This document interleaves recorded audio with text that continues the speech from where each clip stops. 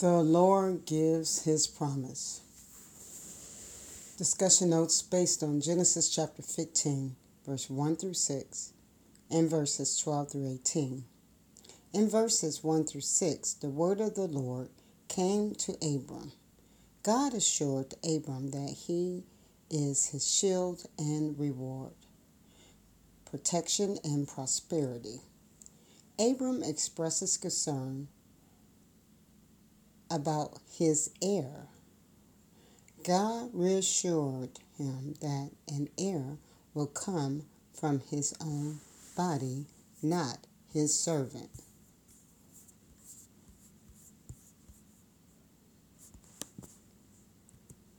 There would be countless descendants. Abram was credited with righteousness because of his faith. In verses 12 through 16, Abram talked to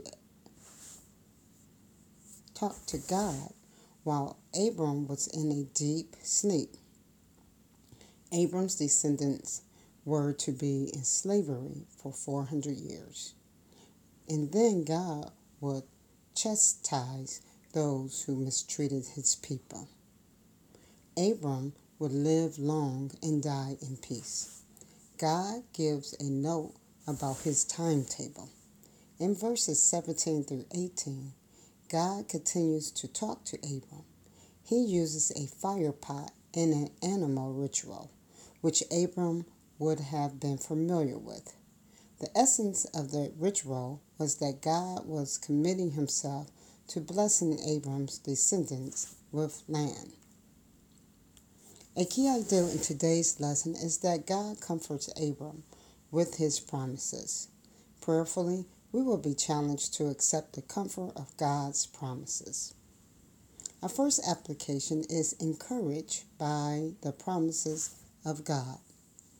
Notice in verse 1 that God's response to Abram's apparent fear is to remind him that God is his shield or protection and reward of prosperity.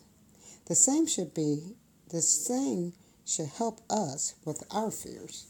When God protects us, we don't have to fear those who threaten harm.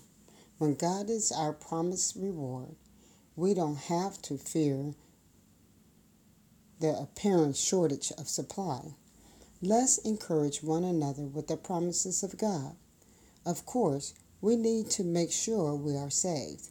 We need to be in relationship with God's people who are saved. And we need to be in relationships that include mutual encouragement. The importance of a loving church that prioritizes evangelism and edification should be obvious. Our next application is sharing our concerns with God. Notice in verse 2 through 4 that Abram talked with God about his concerns.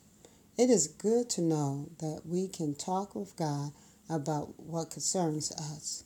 Some are concerned about bills or retirement.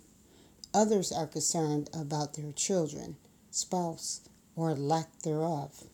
And some are concerned about their health.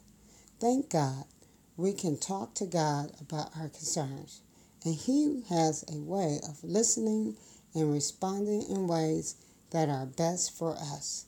Let's work on sharing our concerns with God. Faith is our third application.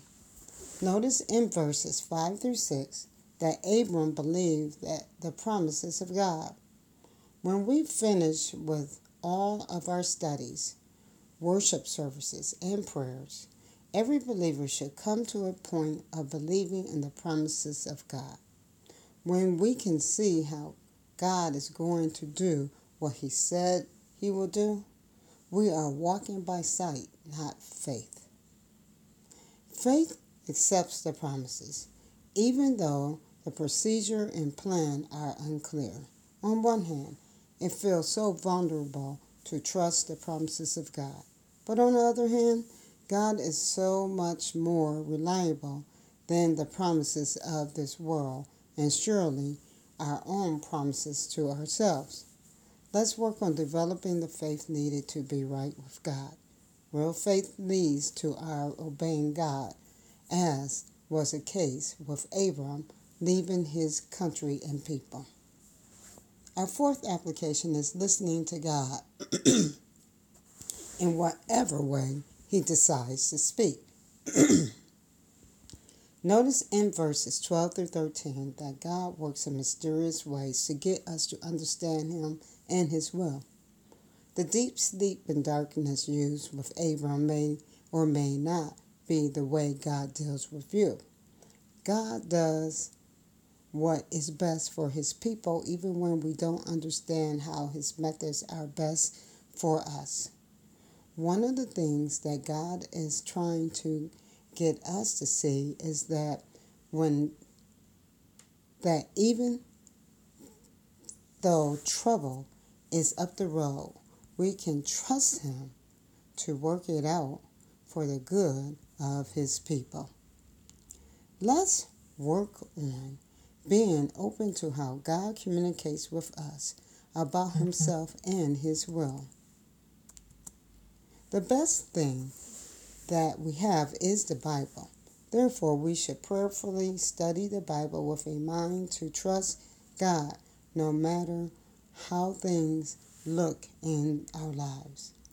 Our fifth application is faith for the pain. Faith for the pain. Notice in verses 14 through 16 that the prophesied pain has a purpose. Yes, there will be 400 years of enslavement. Yes, it will take 4 generations for God to move the slave owners out. But it all has a purpose. After 400 years, the enslaved will become owners of great wealth. The 4 generations are for the sake of giving the people enough time to either trust God or abandon him, as long as a high level that has punishment is warranted. Let's work on planning the faith that is needed to endure our pains with confidence that God has a plan and purpose for his people. Think about how it is the overcoming of pain by athletes, warriors, business owners, and even actors that inspire us to keep going. Notice that God's people are enslaved as opposed to simply being slaves. The difference is that the former is what people do to you. The latter is a reference of who you are. Let's work on seeing ourselves as people of God, not in terms of how people mistreat us. For example, we can have very little money as opposed to being poor people. We can live in a ghetto without being ghetto or trailer park trash. We are who God says that we are, not necessarily who people say we are. Our sixth and final application is covenant keeping. Notice in verses 17 through 18 that God is a covenant keeper. Consider those comments. First, it is comforting to know that God keeps his promises or blessing those who obey his word. Second, we should be so fearful of his promises to punish our sins that we stop sinning. Third, as people of God, we are in covenant with one another. We should strive to be covenant keepers like the God we represent. Often the emphasis is on studying, serving, and giving is because mass covenant breaking. If more people did what they entered covenant to do, then there would be a need to tell them to do it. There will not be a need to tell them to do it. Let's live like we believe that God is a covenant keeper. This means obeying like he will keep and bless our obedience and punish our disobedience. This means our being covenant keepers.